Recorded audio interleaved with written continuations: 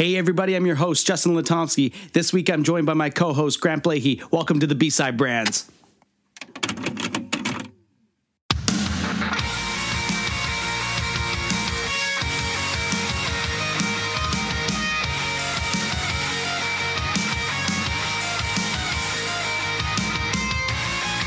All right, man. Well, let's dive in. We're here to talk about branding and marketing and whatever else happens, I guess. So that's always good. So No, yeah. But I knit once in a while. So Grant Blahey, how do you define brand? Brand. A wise old man once told me that a brand is the external perspective, how an identity is perceived by someone on the outside of it. And when I say outside, someone who's not necessarily familiar with the inner workings, the structure of it, how it was assembled or built, any history, that kind of thing. Yeah, I guess brand and culture kind of go hand in hand. Culture being the internal, how someone on the team or knowing the inner workings of something would explain or represent, or once again identify a brand or an identity. Mm-hmm. For sure. I think it was in Marty Neumeier's book.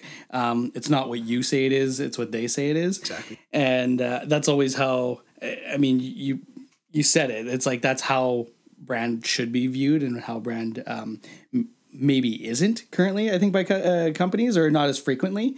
Because when you ask a company what's your brand, you usually get like, oh, well, let me show you the website and stuff like that. No, here's my logo. Exactly. Yeah. And I think that's really important. So it's like, I've always viewed brand on that philosophy. It's not what you say it is, it's what they say it is. So, no matter what that company has on their website, no matter what they preach in their marketing or advertising materials, it really is what the consumer's gut reaction is to a product or a service or your company.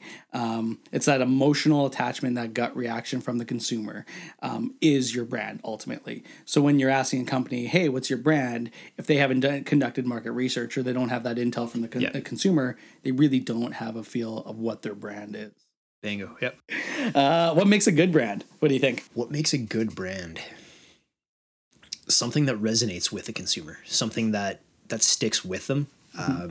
It's not something that they see and they go, yeah, that's cool, and then on to the next. It has to have that lasting impact with them.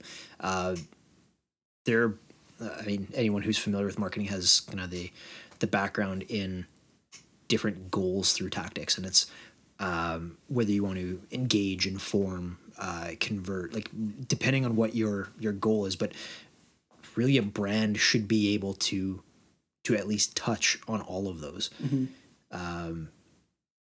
So a good brand, I mean, it's going to, I would say, educate and inform, and really captivate in the end the consumer. Yeah, I think that's true. I think you're looking at the consumer side. I think I would also bring in like the company side as well. I feel like a good brand not only captivates the consumer, but it authentically reflects like the company. For sure. Yeah. It's got to bring out the values of that company. Exactly. And that's where there's that kind of fine line between culture. And I mean, we've thrown this tagline back and forth, but culture drives brand. Yeah, totally. And it's that internal kind of pushing outwards that, And I mean, we could talk a little bit about later if you'd want, but it's that idea. Exactly. Culture drives brand, and that alignment between your culture and your external brand is what generates the true authenticity. Yep. And if that brand isn't authentic, it's never going to resonate with your consumer, or it won't in the long term. That's for sure. Like you can always put out a catchy marketing campaign, or if it's the first time they're seeing your brand, they may not have a lot of touch points to go off of. So they see it, they pick it up. Great, cool. I like that look and feel. That's awesome. I'm in. But then over years, if that brand isn't authentic, it's going to start falling through the cracks once consumers have a little bit more of that, right? So for sure. Yeah, I feel like it has to connect connect with that company's inner culture, that purpose, that why of the company, and then properly be displayed externally so your customers are then getting that gut reaction that you want them to get, that essentially is at the core of your company. Yeah. Yeah. Yep. All right, so that's brand marketing. What is marketing? I would say marketing is the delivery method for that brand. Marketing is how you're going to accomplish each of those tactics or goals that you want to set out to do, whether it is to engage or inform, convert someone. Like, really, what is your end goal, and your marketing is going to dictate how you're going to deliver that, or how you're going to accomplish that. Mm-hmm. Yeah. I heard this analogy on another podcast, so I can't take any credit for this at all. I think the podcast was called The Future Podcast. I think it's primarily a design focused podcast, but there's some really good episodes on branding and marketing that I really loved watching. And on one of those, they talked about this sort of analogy, and it's so they said, okay, so the circus is coming to town. So the circus decides to hang a giant sign on the side of the elephant that says early bird tickets, $10 off, circus coming to town on this date, and march that elephant through town. That's called promotion. That elephant's walking through town. It's being led by a lion tamer and a clown, and it bumps into a town memorial and knocks it over or breaks it or whatever. And it's covered in all the media outlets. All the townspeople are talking about it. It's on radio. It's on news. It's everywhere you look. That's called publicity. The circus then meets with the mayor, some of the key figureheads of the town. They smooth it all over, whatever it is they do. They agree to extend the promotion all the way through indefinitely and fix the memorial. They smooth it over. Everything's good. Everyone's happy. That's called public relations. Yeah, the PR aspect. Yeah. So then the circus decides to take out a bunch of TV ads, radio ads, billboard signs everywhere, hand out, flyers on the streets. Well, that's called advertising. And then the customer would then ultimately, the people in the town would ultimately buy tickets, and that's called sales. And then marketing is the clear execution and high-level planning of all of those things at one time at the start. That's sort of the analogy of marketing that I've heard before, and I'm like, wow, that actually kind of makes sense. And so brilliant, actually. Yeah, I loved it, and that's kind of what I took from the podcast, and then what I took that away and started playing around with it, and I was like, okay, well then how does everything else kind of fit together? And then I said, well, like research has to drive marketing. So I kind of laid it out where I'm like, okay, well, if marketing is all of those aspects planned together at the exact same time, then research comes before it, and research flows into marketing. And that's everything from market research, from surveys, from focus group testing, and all the things from even analytics and reporting from previous campaigns, right? It's all flowing into creating that marketing side.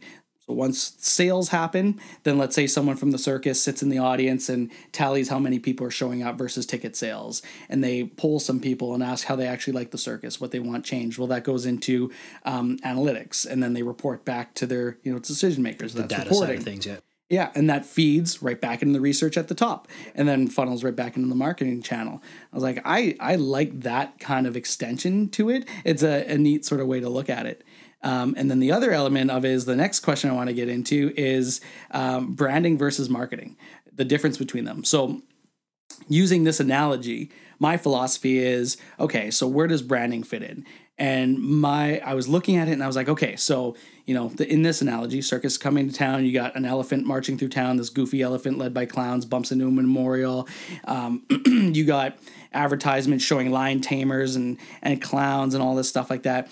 Branding is the little voice at every stage that says, hey, the circus that's coming to town is Cirque du Soleil, not Ringling Brothers. So this doesn't make sense based off our brand. We don't have goofy, clumsy clowns. We don't actually do discounts because we're a superior, with this fancy European kind of feel. Yeah, it's that representation of the actual feeling to it too. Yeah. So that's kind of how that brand aspect comes into play. So essentially the way I viewed it is brand is sort of a template that you lay over top of the whole thing. Once you're done, you got your research, your marketing, you lay the brand template over, and you see, okay, so we're doing promotion. Does these things I have in my promotion match our brand template? These ones do, these ones don't. How about advertising? Does it match that? And so it's sort of at every step of the way, it's that filter that's kind of gone through. Make sure everything's in alignment. Exactly. Yeah, for sure. So what would you say would make a good marketing strategy?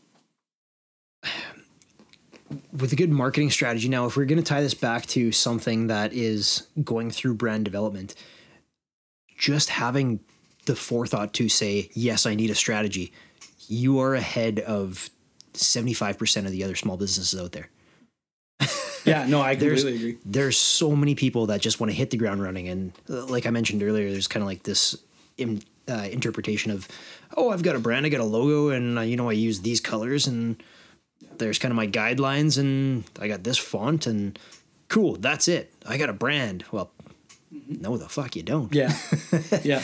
And yeah, I heard digital marketing is all the craze. So I have a few Facebook ads and stuff. I got Facebook ads and AdWords, and so I have a strategy. Well, I don't know. Do you? You really don't. Yeah, exactly. And that strategy does need to tie back to the goals. If you don't have, a, call it a market share right off the hop. I mean, if you're coming into this, I'm hoping that someone who is going to be developing a brand has done their kind of competitive analysis in the landscape, and figured out, what are others doing? How can I separate myself? How can I identify myself as something that is of equal or superior quality, and what else is going to separate me from the rest? Yeah. And tie that back to, okay, what's the first thing that I need to do to inform people or engage people, and what is your driver going to be for that? Yeah. So the good part about having a good strategy is knowing that you need a good strategy, essentially. Yeah. Because I think what you're dancing around also is the fact that it comes to the organization and high level planning, which a lot of people don't have the foresight to see into the future of where they want to go goals wise, and to know, okay, let's work it back. I want to be here in a year. So what do I need to do in this year in order to create that? Oh, yes. A lot of people sort of execute on the reactionary kind of steps where it's like, okay, we need this, I'm doing this. And it really depends on what scale the discussion is being had on. I mean, I always go back to kind of this small business approach.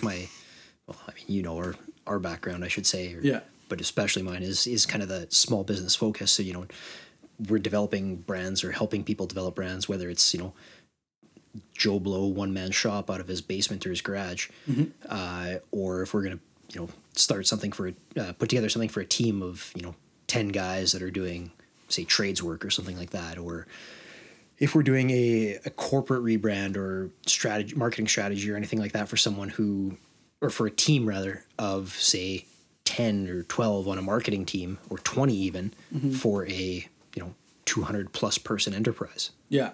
Yeah. Totally. It really depends on that scale. So yeah, if it is at the enterprise level, then that's a whole other can of worms. But I mean, if I tie this back to kind of that one-stop shop or that one-man approach type thing, and you really need to do the scale back. Yeah. Because it's not so many people handling all of these different roles. It's one man wearing every hat, right? Yeah. Yeah, you have to fit it with the company properly. Yeah, no, I completely agree. Yeah, I said I think some of the key points to having a good strategy is also research and alignment. I think everything you said hit the nail on the head. I think as long as the strategy also has to make sure it's rooted in research. I'm a big advocate for research. It's like, okay, yeah, it's one thing to understand where you want to be goal-wise. Leverage the research to make sure that goal actually makes sense for your company, and then leverage the research to figure out what you need to do then to effectively hit that goal. And I think the other thing is that a lot of people don't realize that. So once again, say for example, this is a fresh start for a brand. This is something that is emerging from the dust, so to speak. It's not that you have to go out and pay for focus groups and do all this other stuff and invest an absolute shit ton of money into it. Yeah. Because who knows what you're going to get out of that. But what you can do is that competitive analysis. Look at what else your landscape is. Like, look at who your competitors are, what they're doing, and take that back as data and research. 100%. And people don't realize that it's not just the answers that are being given to you, it's how you can develop your own answers and bring those in and interpret that data itself. That's totally it. Yeah. And it's going back to what you were saying before, like everything has to be scalable for the company. And I 100% agree. There's a lot of times people just get hesitant or they just don't do the research because they're seeing research as expensive. Yeah. It's like, oh, it's time consuming. It's a lot of money. It's like, do what you can do because there's a shit ton of information online. Look at that. Look at your competitors. If you talk to somebody in your line of work, just talking to somebody, ask them some questions and just pull some information out of them. Like there's so much free, I would say, research that you could do that's very it's so valuable in creating a proper strategy for your company. So that's marketing strategy, marketing campaigns. So like a good campaign, what do you think a good campaign needs?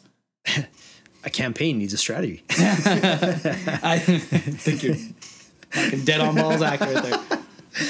A campaign needs planning. It needs a timeline. It needs a lifespan. It's not something that is going to be thrown out to the wild and left and then come back to it in like a year, 2 years and like, oh shit, is this still working? Am I still getting leads on this? Like that's not what a campaign is. And I think there's a lot of, once again, misinterpretation to that for people that are either doing the one-man show, or I should say one-person show in this situation, or if they are a part of a marketing team. They should be looking at those that are collecting the data and using that data to drive the campaign as part of the strategy overall. Yeah. I like what you said, where it's not like that set it and forget it kind of thing, because you see that so frequently on local businesses, and it's easy. It's an easy thing for people to fall into, right? It's like you invested a lot of times so much money into the creative aspect of this campaign, into setting it all up. And it's easy for a company that doesn't have the marketing resources in-house or the time to focus on that stuff to just be like, well, let it just run. It's not saying any specific deadlines or anything, so just let it run. And then like 4 years later, it's the exact same campaign. You're like, have you done anything? Have you tailored it to to fit with the changing environment of your market? Like, and people don't realize that if you push out a campaign and then, okay, say that runs for 2 weeks, or say it runs for 2 months, and then you cut the campaign short, or I shouldn't say cut it short. You end the campaign at say a month or 2 months, and then there's maybe something else kind of in the interim that runs for 6-8 weeks, and then you go back to the previous campaign again and you rerun that, and people just do this kind of rinse and repeat approach, and there's no iteration. And I think people are, unfortunately, in the marketing industry now, the only thing that people are really willing to adapt is maybe some design aspect of it. Yeah. But their overall strategy needs to be reassessed. And if they're not getting the results that they're looking at, maybe they need to change the goal of that campaign. Yeah. Does the goal make sense anymore? Yeah, exactly. I mean, you're not going to be able to go out and say, shit, well, okay, I want sales or conversions off of this, and that's my initial campaign. Well, does anyone know who you are? Yeah. Take a step back, reevaluate, and that's where research comes into play. Like, what does the market know about you? What's the problem that you need to solve, actually? And I see that a lot of the times. It's like sales and leads. That's a big one for campaigns, for any company, no matter what. Company's trying to get sales and leads, and immediately their mind goes to that. They're like, okay, let's run a campaign because we need more sales. That's the moneymaker, right? Yeah. Like they got to put cash in the bank first, and it's, we need that to drive everything else. But people don't see this as the investment approach. That's what it is. Yeah. It's like, I've heard it phrased as this before, and I know you have as well, as like the balance sheet item, where it's like you want to make sure that you're investing in something that's going to have effect long term. And it's tough for people in the immediate that's reactionary to see that. They're like, well, if I invest in a brand campaign or my brand, I'm not getting sales. So why would I do that? I need a sales campaign immediately. And then, you got a bunch of people seeing your campaign, and you're hoping that they're going to buy from you, but they don't even know who the hell you are. So it goes a long way to take that step back, conduct the right research, and make sure you're solving the right problem in the end.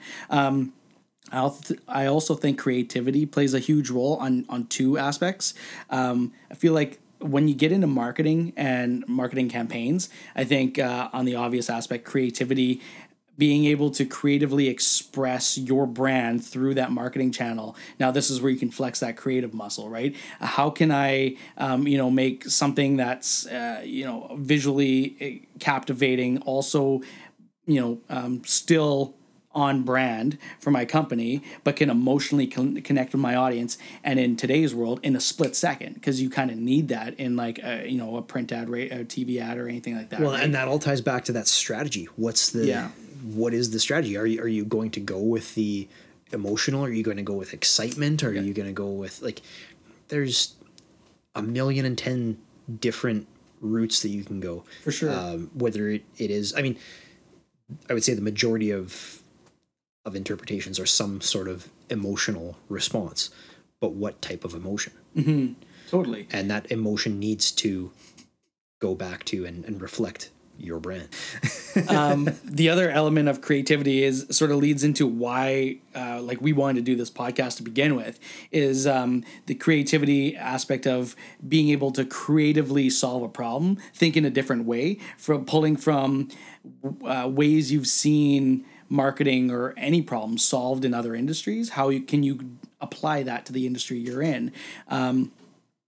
Having this background knowledge on, let's say, whether it's retail or agriculture, and then you're all of a sudden thrown into like an education industry, right? And being able to then say, okay, well, everybody's thinking how to solve problems in the education industry. I know how to solve problems in retail and agriculture. So I'm going to start thinking creatively, solving these problems in a slightly different way, knowing how I did it. Yeah, it's just a different thought process and kind of having that outside perspective on it. Yeah. And I think that that's key in creating that really, really captivating campaign and successful campaign, is being able to do it slightly different than your competitors or most people in the industry are actually doing it. And like I said, the reason why we're starting this podcast is hopefully we can bring a lot of those people, a lot of different people from different industries onto this show so we can start talking to them and seeing how they solve problems. Right on. So what role do you think digital marketing or digital media plays in today's marketing industry? Do you think that it's needed for every single company? I mean, that's the big buzzword, right? Digital, everyone's going digital. Do you think it's needed for every company and every campaign to some degree, or is it really dependent on the industry and on the company? 100% it's dependent on the industry and obviously the brand. Mm-hmm. Is that to say that someone should, just because they've got a target market of seniors, does that mean that they should steer clear of the digital aspect because their target market isn't near as familiar with digital or isn't necessarily on digital? Well, no. I mean, look at, this would be a kind of off the cuff example, but on the note of, say, seniors, for example, look at something like a wheelchair or something along those lines, like a power wheelchair brand. Mm-hmm.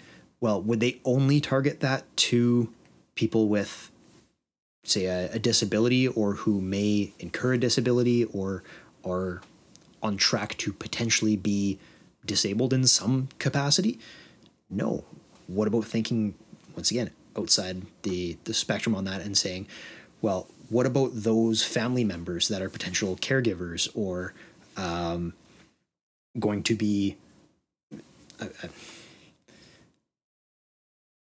they're going to be purchasing those, making those decisions and helping their family members in the long run. Yeah, I was trying to find a politically correct way of saying the ones that are going to be assisting the people with a who aren't all there. That's really what it is, though. But it's the kids that are going to be like, hey, mom, dad, have you thought about possibly this? This could be, and you got your two market segments at that point. You got your actual target group that you want using your product, and you can try to talk to them in one way, and then you have your other market segment of the influencers, essentially. The influencer, kind of the advocate for it. Yeah, totally. Yeah. And how are you going to talk to them slightly different than you're going to talk to your target market, right?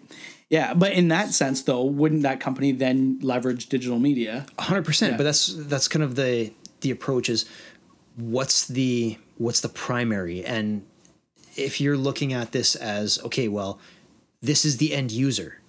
okay, well, that's cool. That's the end user of the product, but who's going to be the decision maker on this? So, I mean, going back to that question, then, do you think every company should be leveraging some sort of digital marketing in some way, shape, or form?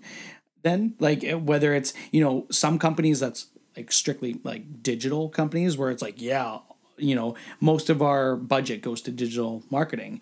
But in the instance that you provided with, like, let's say the wheelchairs or whatever for senior citizens, maybe it's, let's do 30% of our budget or 20% of our budget. But regardless, everyone's using it, just to varying degrees.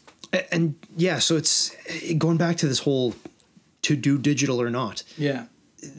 The wider your net is thrown, the more chance you have of catching the fish. Mm-hmm. So yes, in my opinion, always dabble in digital. Yeah. Whether it's your primary or not, you should always dabble in it. If you don't, I feel like people are going to be left behind. Yeah, I completely agree. And you look at like today's time, right, with COVID, like how many companies had to say, "Oh shit, we need e-commerce" or something on their site, right? Like there was a very like serious reality wake up for a lot of those companies. It was like, we're out of business because we've neglected our website forever because we didn't think we need it. But now people who had it as like it's in the back pocket. Totally, yeah. But though, okay, so a perfect example is places that had brick and mortar stores and had e-commerce as kind of their secondary. It's on the tail end of things. It's not a huge priority. It makes us, a little bit of cash here and there. But if it's not focused on when these type of edge cases happen, mm-hmm. I mean, look how many places had to scramble to do things like click and collect type stuff or curbside pickup. Yeah, totally. That was huge over these type of situations. But yeah, I think digital is a huge element going forward. And to your point, yeah, I think it definitely depends on the company and the industry on how much they use it and leverage it. But I think it's important for every company to focus on digital, whether it's digital marketing or your e-com or some element of digital. You need it in today's time. Well, and an example of that, you mentioned ag earlier. I mean, look at ag 2, 3, 4, 5 years ago. Like, was there anything really digital for a lot of these, I guess, to target farmers, for example? Like, there obviously was for the corporate aspect of a lot of ag companies, but to the end user, to the farmer, was there ever an overall digital experience thought out for them? If there was, it was shit. If there was, right?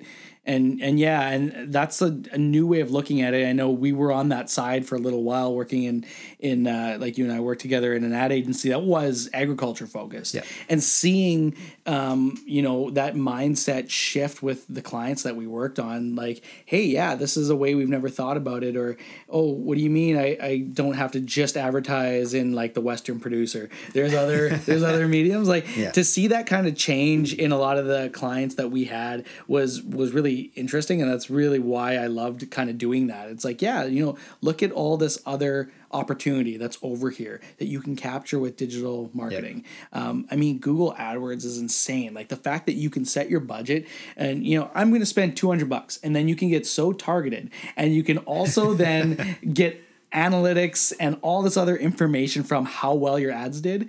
If you then spend $10,000 on a radio ad for a week, and then what? Then there's $10,000 out the door. Do you know that how many people that captured? But you do know that on digital media. I love that element.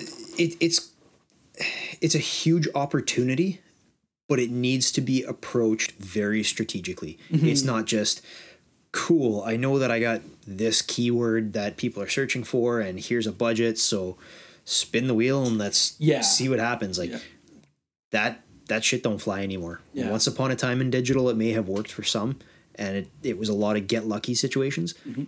But now like anybody who's dabbling in that digital experience and in digital marketing needs to have a digital strategy around this. Oh, for sure.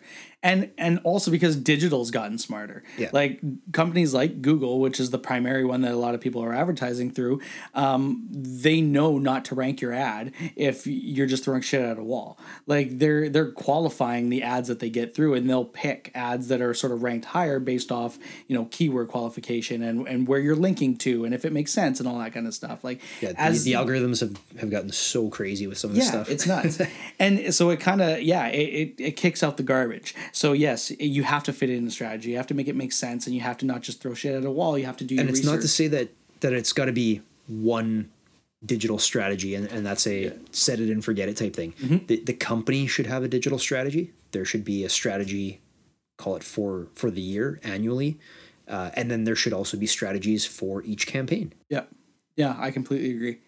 What's an industry that you think, or multiple industries, if a bunch come to your mind, that can benefit greatly from being more digital? That could benefit from being more digital now. I'll throw a couple at you. Okay, let's hear what you got. Okay, so the two that come to mind, one, real estate. And the reason why that comes to mind is because we're going to have a guest on in the future that's a real estate agent. So I'm excited to explore, because you go driving anywhere in any city, in any part of the world, I think, you see bus bench ads of a real estate agent. Like they capitalize bus bench ads and garbage can ads and stuff like that. And the sides of buses. And it's crazy. And it's like, does that work? How much money is that? Like, I feel like if realtors can leverage digital marketing so much more, they could probably save a lot more money and have way better targeting.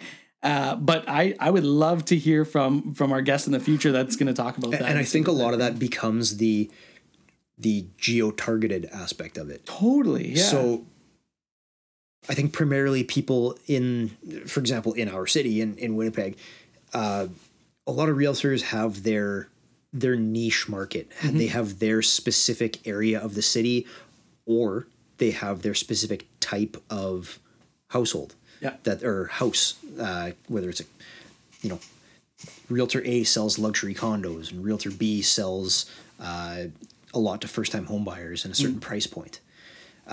So it's where they're advertising, kind of doing that geo-target with a lot of the print goods, the in-person you're seeing, bus benches or buses or that kind of thing. Yeah. That's to their market. And that is definitely capable of going the digital route. Mm-hmm. I think that a lot of realtors are scared to start dabbling in that because they feel like, it's already such a, shark-infested water with all the other realtors in there. Yeah. But really, how many are approaching it properly? Exactly. There's probably a lot of people who are just, like you said earlier, throwing shit at the wall and hoping it sticks. But yeah. I mean, tie it back to a strategy. Get somebody who knows what they're doing. Mm-hmm. Millionaire in no time. Oh, I mean, yeah. Yeah, it's crazy. The other one I thought of was the automotive industry or car sales particularly. We talked about this a couple of weeks ago. Yeah. And so there are a few different automotive brands and dealerships specifically that started doing the whole book your test drive online. And it's kind of like a salesman will come out to your house and he'll bring you the specific vehicle that they have in stock or in inventory for you to check it out and test drive. Right to your house? Oh, yeah. Oh, that's awesome. Yeah. But the thing is, how many people are really just going to do yes, I know I like this vehicle. Cool, bring it to my house. We'll likely negotiate on a price and I'll sign some paperwork at my house. Like, personally, I don't know anyone who would do that. Mm-hmm. The majority of people that I know are saying, we're going to look at this series of vehicle. I'm going to do a little bit of shop around. Short of someone saying, yes, I know I want, seeing this picture on the wall. Okay, I want a Porsche. That's my dream car. Mm-hmm. Bring a fucking Porsche to my driveway right now. Let's do this. Yep. And those are the type of people in that target market of a luxury sports coupe that, they're likely to be working from home. They got a home office. They've got, no time to spare. They're busy as shit making millions of bucks. And they have enough money to throw around to say, I want this specific car. Just bring it here. I don't care what extra fees it's going to cost. Just bring it, sign the paperwork, get out of here. Yeah. Yeah. Yeah, no, but what about one step further? Like, what if, like, I'm trying to think of what would be a disruptor in that industry, right? To leverage digital media or digital marketing and digital as a whole. Like, what if let's say the future was no more salesmen. They use them as a test drive showroom, and then everything was done online. You don't see a salesman after you've test drove it. You don't see somebody to sign paperwork. Everything, you fill out the forms, you do what you need to do online. You submit, scan your license, scan your paper, however it's done. Let's say, and then they just deliver the car to you. Like, and then it essentially cuts out a salesperson, but you're leveraging your showrooms now as test drive rooms, and then you're buying everything online. Like, do you ever see it moving to that direction at all? Personally, I mean, I don't have a lot of background in automotive sales. We got to get someone on the show. I 100% agree. But my interpretation of that would be, how often is that car salesman creating an upsell or a cross sell? And that's their tactic. That's their second nature is that sales approach, right? And granted, yes, a lot of them can be, the greasy used car salesman. Oh, you really got to get extended warranty here, and there's a lot of risk at this and that, and like, fuck off, man. Just give me the bare bones, and I'm out of here. Yeah.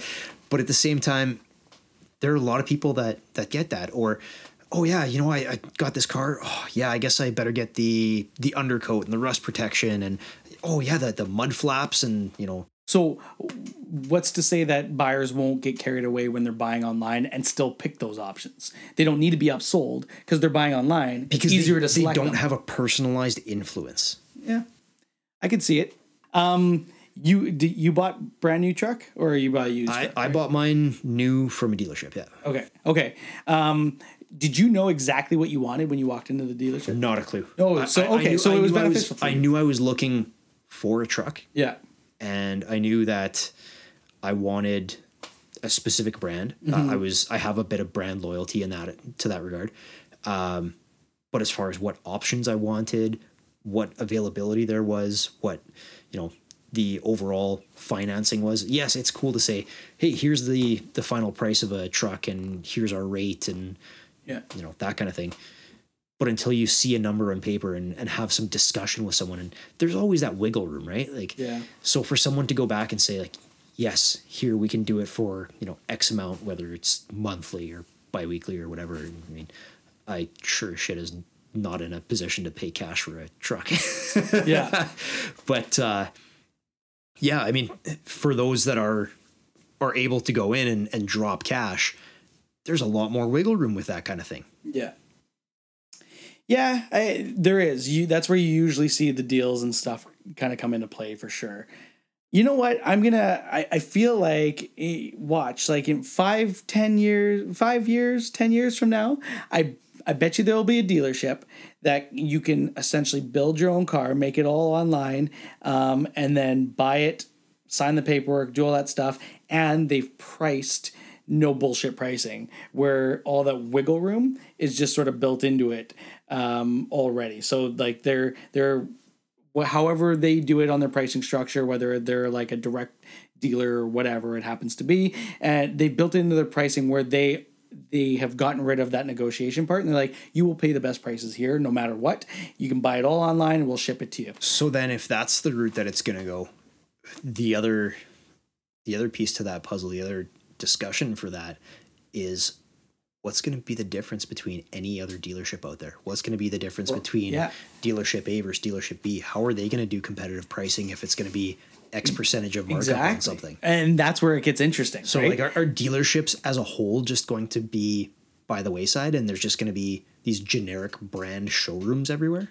Possibly, right? But like, if they don't innovate, right? Because think about it, like how many industries have an innovator come into and done something like this where you're like, well, you've made everything now obsolete. Like taxi drivers and Uber, right? It's like, how much money did I invest into this taxi to get all these licenses, and then all of a sudden you pop up in here and it's made all of the money I put into this completely fucking useless. Like, I feel like it happens so frequently that if it did happen like that for dealerships, that's where dealerships would have to start leveraging their brand in some way, shape, or form to say, yeah, you have to come to our dealership because we're better because of this kind of thing. Like, they have to start playing in that different. That's the argument that's being had now, and it's that level of personalization and care and the customer experience that they receive when they come in person. Yeah. And that may be what they leverage, right? It's like, yeah, you could buy online, or do you want a face-to-face? And they may just stand their ground on that. But I think that that's where it would get interesting to see how the industry would change. And even, I go back to real estate, like Purple Brick, right? You don't need a real estate agent. You could just sell your house now. It's like, well, now are real estate agents going to then start saying, yeah, but we're people face to face that can handle these things for you, get you better deals or whatever it happens to be. Like, that's the aspect. So real estate specifically, I think it goes back to that, the realtor knowing their niche market, they know their area, they know their price points, whatever it is that they identify as being their specialty, whatever that variable is. And I feel like that's the selling point for a lot of people. And it's a level of comfort, right? And it's also a level of, we will handle this for you. You don't have to worry about anything. Yeah. Oh, totally. And I think that that's what we'll talk a little bit more about it on later episodes, but I feel like that's exactly where they're going to try to focus their selling proposition, their unique selling proposition. Essentially, it's like, hey, yeah, I know this exists, but you're not getting XYZ, and you get that with us, kind of thing. And where if the car industry did move to that model that I described, that's what they would have to do. It's like, yeah, there's a person over here though. So do you want to talk to a person? What do you think the next big thing in marketing and branding is? The next big thing in marketing is something that I think is already in marketing, but is going to become more mainstream, is personalization. Is tailoring things to anyone who may visit your site, no matter what their mindset is. Yeah.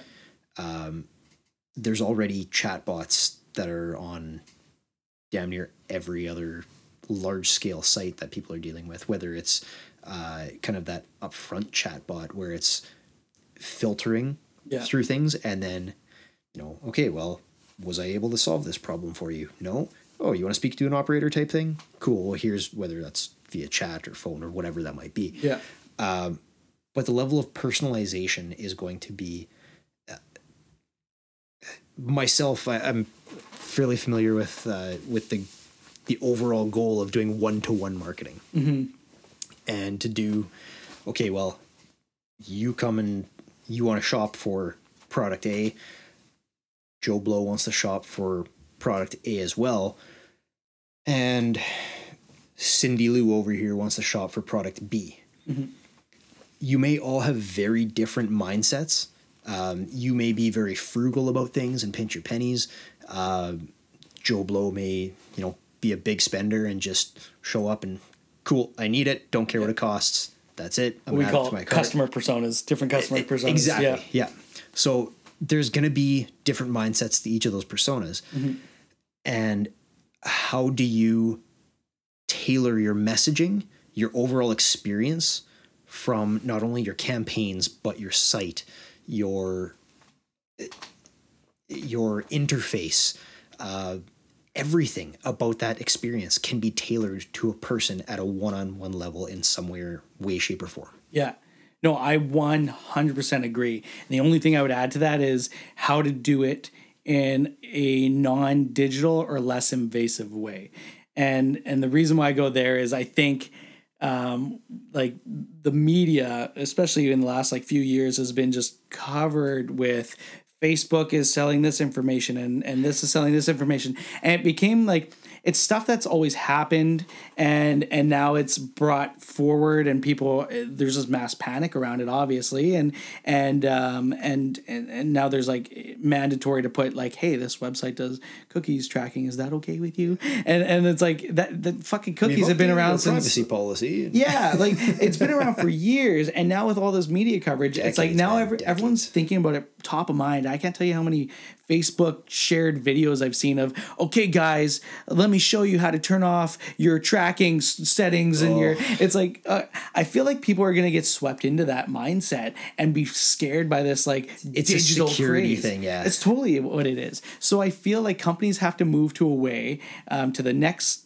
step of marketing is, how do we still use the digital media aspect? Because there's a lot of information that you can gather from, and that's on someone the out brand trips for on it. providing that reassurance. Yeah. It's that authenticity that you talked about Yeah, earlier. exactly. How to use all that, provide that like personal approach in a sort of a comforting way, and be authentic about it as well. Obviously, I don't have the answer what that would be, because I would be a millionaire in that. But yeah, no, it's yeah. How do you leverage the modern digital techniques in essentially an old-fashioned way, and be very one-to-one and personal with a person? And the personalization aspect, I actually just saw something on social media the other day, and it was a level of personalization that's physical. You look at, I mentioned geo-targeting earlier, you look at newspapers, and they will actually tailor their, so say it's, for example, it's a national newspaper. They had different political stories that were, say, one, for example, print A in a specific region was very far right, for example, or whatever. And they expanded their print of this political story to be say 2/3 of a page with a more aggressive tagline. Yeah. Or more aggressive headline for that region. And on the other region that would have been, say, more left, they actually shrunk that to, say, 1/3 of the column, and they dialed back the headline on that to be a little bit more soft-hearted. That is awesome. Like, that's genius. I didn't know they were doing that. It's genius, but fuck, is that shady too? It's totally. Well, yeah. Well, I mean, fake news, right? But that's exactly it. Is how do you personalize and deliver the same messaging? But I mean, yeah, dating back centuries, media has been spinning the news to the way that would people wanna resonate with hear the audience. Yeah, because how would you survive if you're not? You have to captivate your audience, right? So yeah, if you're sending something that's going to enrage your audience, they're not going to listen to you anymore. So that's crazy. Or do you want to enrage them? Do you want to start that fire? Like, that's a good question. Yeah. Once again, ties back to strategy. Yeah, that is cool. I didn't know they're doing that.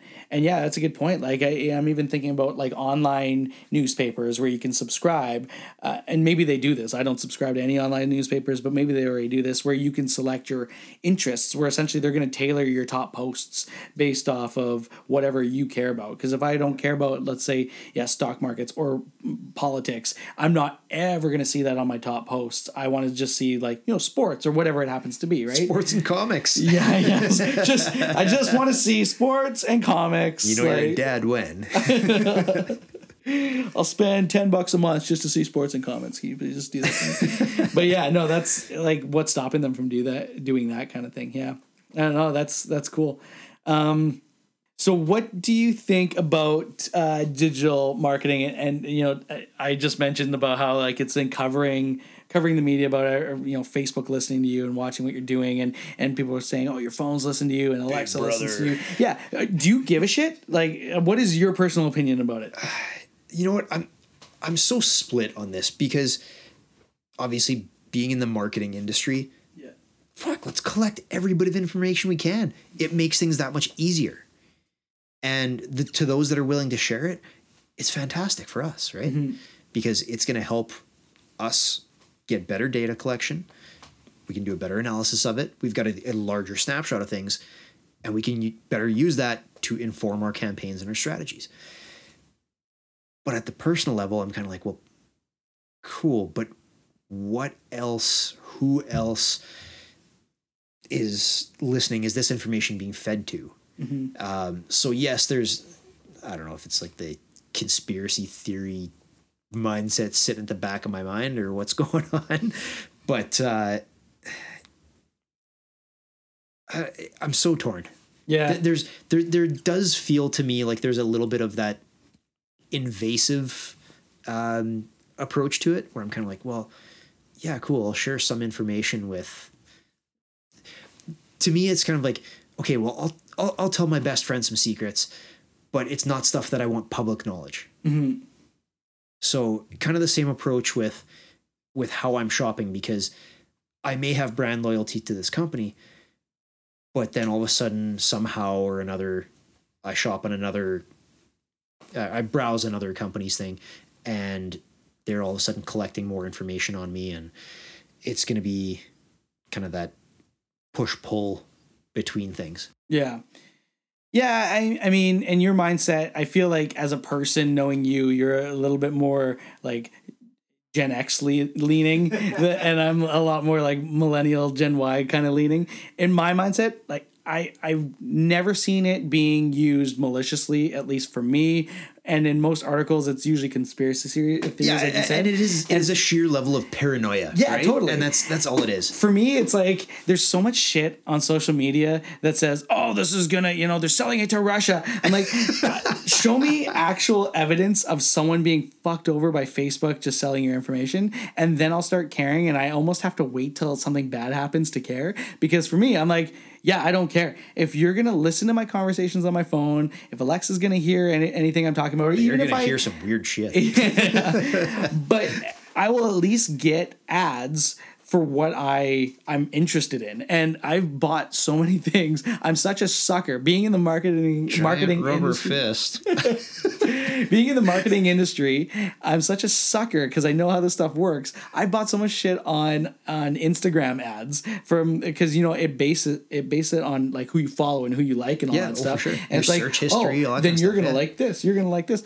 I think it's been like 10 or 15 things that I've seen pop up on my Instagram feed, and I'm like, fuck yeah, that's pretty cool. Yeah. And I'm like, that I like that. I like the fact that I don't have to hunt around for shit, and it can come find me now. Yeah. And I'm completely if you want to listen, do whatever, because if it means that I have a better and easier buying experience in my life, fucking do it. Yeah, and I agree with that wholeheartedly. Like I said, to me, there's just kind of this level of like, I don't know, I've got like a 75-year-old brain inside. Yeah, well, that's boomer. That's more than Gen Y. Gen X. That's boomer. My 75-year-old brain inside my 32-year-old body. But then again, a 32-year-old body once in a while feels like a 75-year-old. Yeah, I was gonna say I'm like a 32-year-old body.